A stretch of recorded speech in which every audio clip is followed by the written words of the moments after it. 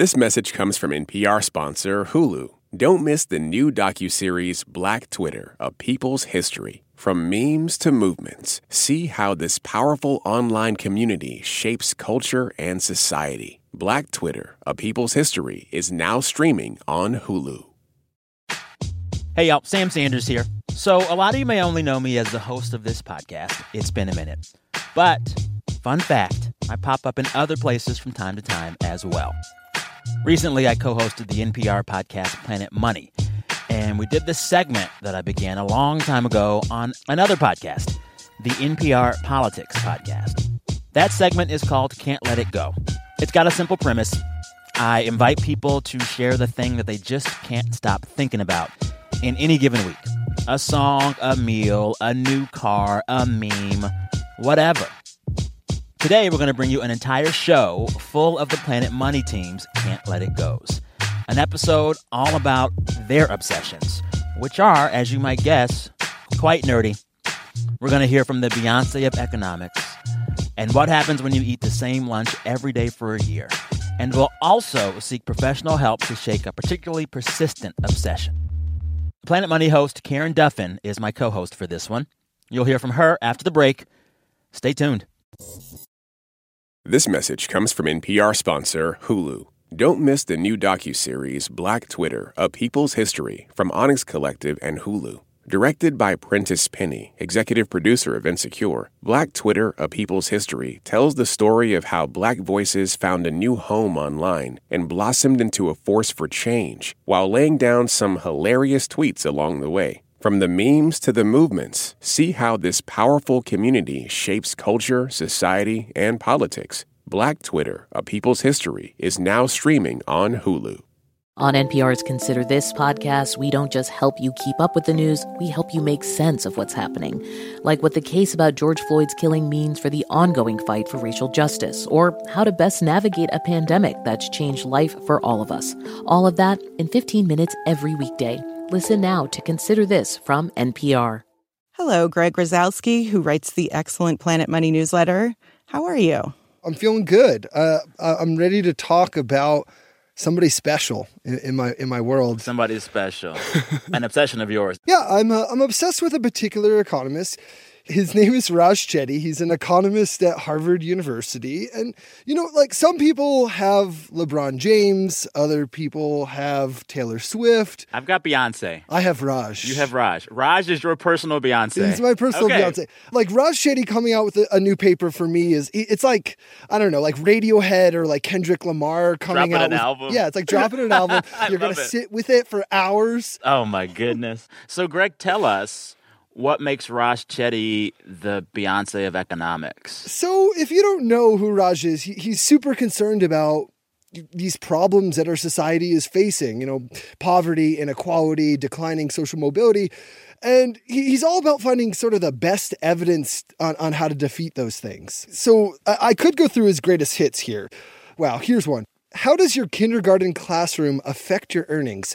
Evidence from Project Star. So this one was pretty awesome. Short version, having a good kindergarten teacher significantly increases a student's earning potential when they get older, like decades later. Thousands and thousands of dollars in increased earnings for each student in each student's lifetime. So think about what that means. Like, how important is it that we invest in kindergarten and getting the best kindergarten teachers? Okay, so that's one.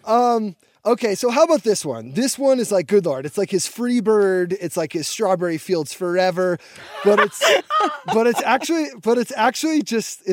super depressing, like an Elliott Smith song or something. Okay. Anyway, so it's called The Fading American Dream. Chetty and his co-authors look at the likelihood that 30-year-olds earn more than their parents did at age 30. So back in 1970, this was true of 90% of Americans. Yeah. Today, Chetty and his colleagues find it's fallen to like only around 50%. In other words, like half of all Americans are worse off than their parents were. Like think about the social and political consequences of that. Like half of Americans are seeing their families' economic lives deteriorate. And it's like a real wake-up call. That's why we're out here screwing with GameStonk. I know. We ain't got no money. That's Did you invest in that, Sam? Were you an early investor? I was too late. It's too late now. So Chetty and his colleagues, they blame rising inequality for this dramatic decline. It's not that there's really been a huge slowdown in economic growth. It's just the spoils of economic growth are going to a much smaller percentage of the population than it used to. Oh, yeah. God. So I could just keep going. I love the purity and the love that I can hear in your voice. My last question for you, it's like, if you could meet Raj Chetty, like y'all are at the same bar, you say hi, and you like buy him a beer, and y'all could just chat, what would be the first thing you'd say to him? Is Raj about to come on the Zoom call right now? Is he going to surprise me? Raj, come on the line. Hey, Greg. Oh my God, Raj is here? No way. Get out of here. Oh my God, I love this. I'm so embarrassed. Also, I'm so happy I'm in a closet and Raj can't see my face right now because it's so dark in my closet. Greg, wow. I'm delighted that I guess I'm your Beyonce of economics. I've never called Beyonce before, so I will take that as a big compliment.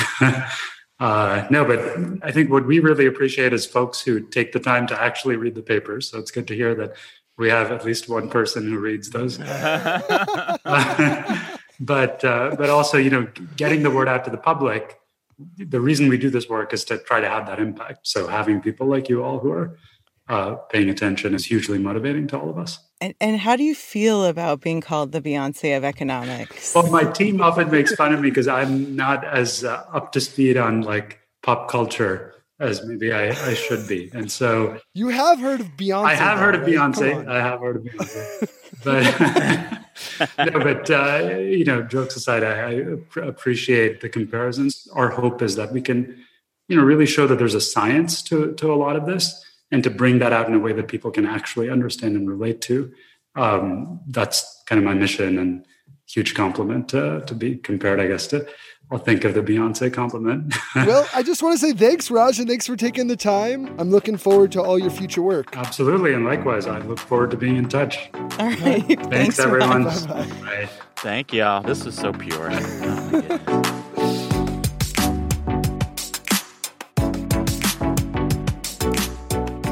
Welcome, Robert Smith, fellow co-host of Planet Money. Word on the street is that there is a recipe that you have been making. Is this true? Every single day since the pandemic started? Pretty much every day for lunch, I eat exactly the same thing. It's just the one thing I can make by memory. What is it? I call it curry chicken, but I think it's called Country Captain Chicken. It's from The Joy of Cooking, which means it was invented in the 1950s, probably. The only cookbook I had when I was younger, when I was on my own for the first time, was this cookbook. I'm looking through the ingredients. This is the most... Gosh, let me be nice here. No, don't be nice. This is a very dumbed down recipe of curry. Sam, a little bit about my background. I was born in Canada. Oh, that explains I was born so in much. Canada, and I was raised in Utah. Okay, that's fair, but it still does not answer the question. How did this become the recipe that you decided to make every single day of the pandemic? Something has happened during this pandemic, and I don't know if it's happened to other people, but I have fallen into, I was going to say into a rhythm, but really it's almost just like a factory automation in my life. I wake up at 7 without an alarm. I eat breakfast at 8. I eat lunch at noon. I eat dinner at 6. And then I just started to automate my grocery ordering. And now I just get these chicken thighs delivered every Sunday. And there's something that is comforting or just a default. I see you have a dish of today's curry there, and you're taking a bite. Do you ever get tired of it? No way. Wow. I don't know. I think a lot of us in the midst of this pandemic life full of what seems like uncertainty, the things that we really can control and do methodically, we really grasp onto. I think that is exactly right, because I know, who knows what's going to happen tomorrow in the stock market, with the pandemic, in politics. Yeah. But I know what's going to happen tomorrow at noon. That curry. That curry.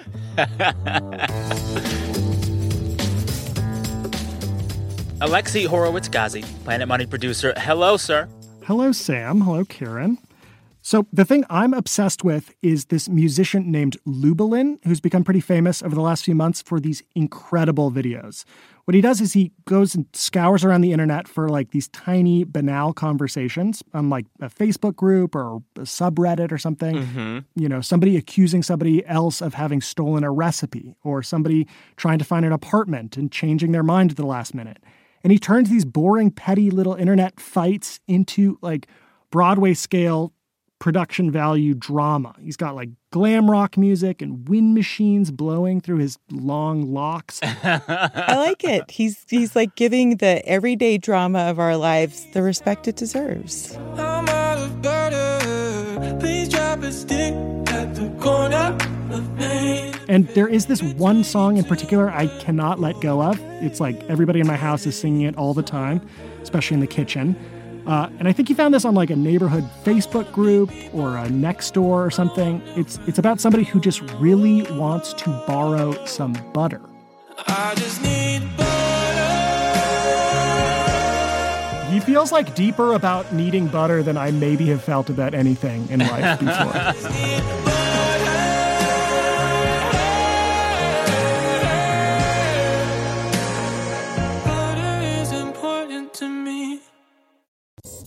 Coming up, more of Planet Money's obsessions, including one that I share, one that I need help with a lot. This message comes from NPR sponsor Discover. Here's a familiar situation. You have a question about your credit card. You call the number for help and can't get a hold of anyone. If only you had a Discover card. With 24/7 U.S.-based live customer service from Discover, everyone has the option to talk to a real person anytime, day or night. Yep, you heard that right, a real person. Get the customer service you deserve with Discover. Limitations apply. See terms at discover.com/creditcard. Hearing loss is a fact of life for many humans, but not for fish, reptiles, or birds. People noticed in chickens that they could take them to, say, heavy metal concert, blast the ears really to oblivion, and then within days, new hair cells would begin to sprout. The Science of Sound. That's next time on the TED Radio Hour from NPR. Hello, Amanda Ronchek, Mary Childs, fellow co-hosts of Planet Money. Hello, Karen. Hey there, Sam. Hi, Karen and Sam. All right, Sam, I have invited them here to confess their obsession, which frankly I think is an obsession that you and I also share. So I'm going to go first. I'm going to model some healthy behavior here and say, I think I have a Twitter problem. Yeah, I tweet way too much. There have been several times where I'll be on Twitter on my phone while walking the dog, and I've walked into trees. And my dog has been like, my dog just looks at me like, dude, come on, get it together. I'm sure at some point Twitter's going to lead to like my house burning down.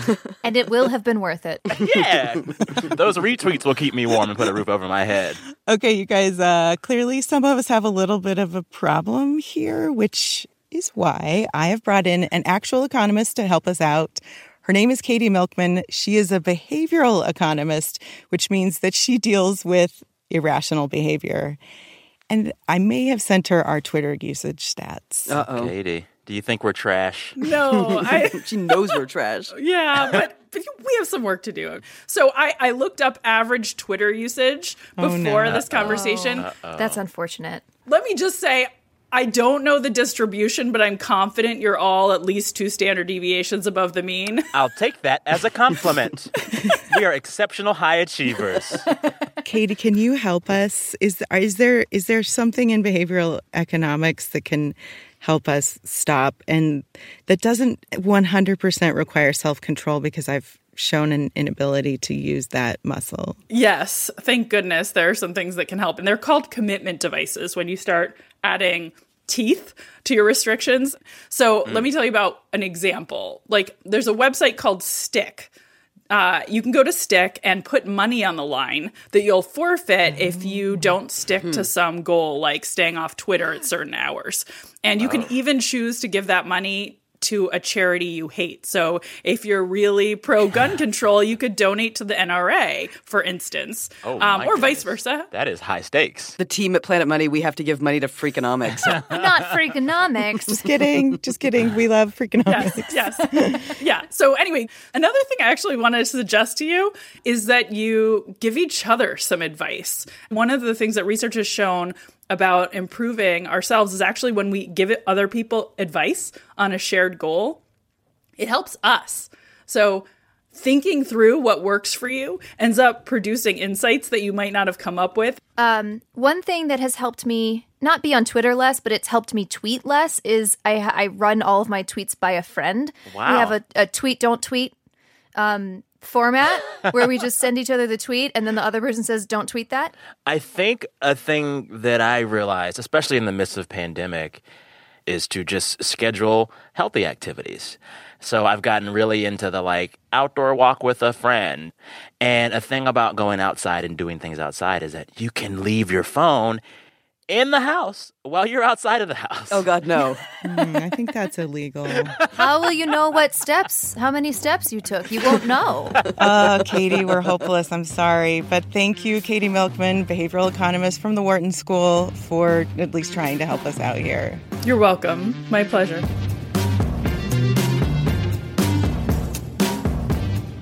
All right, Sam, the final thing we want to do here today is give our listeners a little bit of help. Yes. Because I am certain that we have some listeners who are also obsessed with things that they need help letting go of. Mm-hmm. And the good news is we come bearing hope in the form of an economic idea. It's a seemingly small shift in outlook, but it's a thing that can help people let go when they're holding on to something that just does not make sense. Yes, this is called the sunk cost fallacy. It can help with a particular kind of can't let it go. For me, my personal sunk cost fallacy can't let it go is Grey's Anatomy. I've whizzed through so many seasons so quickly and loved the experience. But now I'm in season 12 of 16 seasons, and I'm stuck. The characters have turned over. I don't feel connected to them. And I've just been do I still want to watch this show? But I feel very pressured to keep watching the show because of all the time I've already spent watching this show. Okay, Sam, this is a classic case of the sunk cost fallacy, which is what happens when you've sunk all of this time or money into something and you're like, I can't possibly stop now because I've already sunk all that time or money into it. Mm-hmm. But what the sunk cost fallacy would tell you is there's really only one question that matters. And that question is, would my life be better if I just stopped watching Grey's Anatomy right now? And if the answer is yes, then you should just stop. You should just stop watching, Sam. That is the rational way to think about this. I know. It's hard to be rational about things like this. It's like what happens to a parent who buys day passes to Disneyland and, they take the kids, but by noon, everyone's just cranky. And actually the most fun you could have is just going back to the hotel and watching TV. But you're like, I'm sorry, I paid for day passes. We are not leaving until they shut the gates behind us. But that's just a sunk cost. You should just go home. Okay. And I think that probably everybody has something like this in their lives, like a book or a TV show or Disneyland, whatever it is, which is why we put together something that we hope will help people deal with this particular type of obsession. We have today for our listeners the world premiere of Planet Money's very first meditation. It is a meditation on the sunk cost fallacy itself from our very own Jacob Goldstein.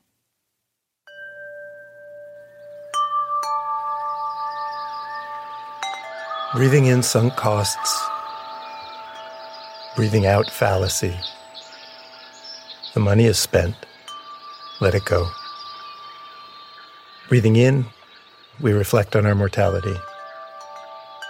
Breathing out, we realize that every moment we spend reading a boring novel or watching a subpar dramedy is a moment we'll never get back. The time is gone. We let it go. Let it go. Let it go.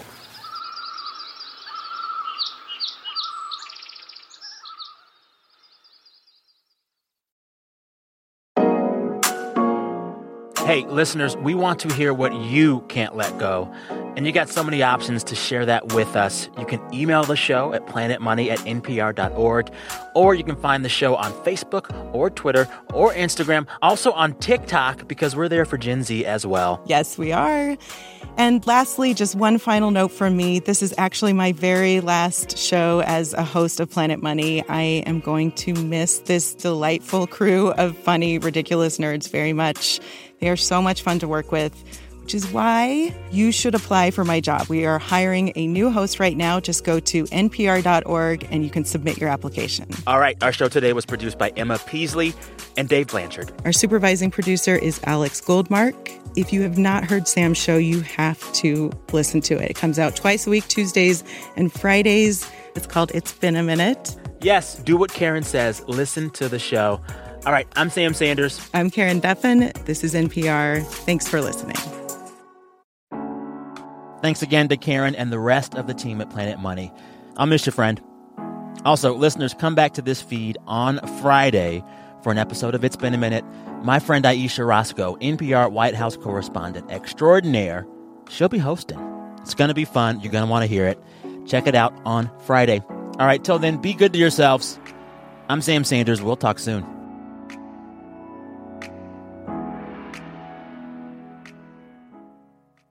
This message comes from NPR sponsor Vuori, a new perspective on performance apparel. Clothing designed with premium fabrics, built to move in, styled for life. For 20% off your first purchase, go to vuori.com/NPR.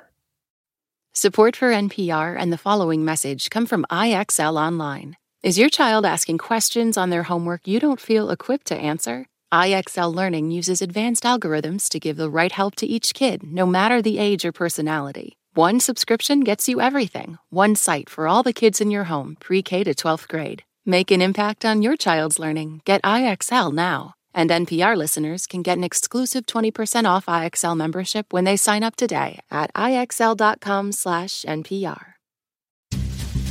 When voters talk during an election season, we listen. We ask questions, we follow up, and we bring you along to hear what we learned. Get closer to the issues, the people, and your vote at the NPR Elections Hub. Visit npr.org/elections.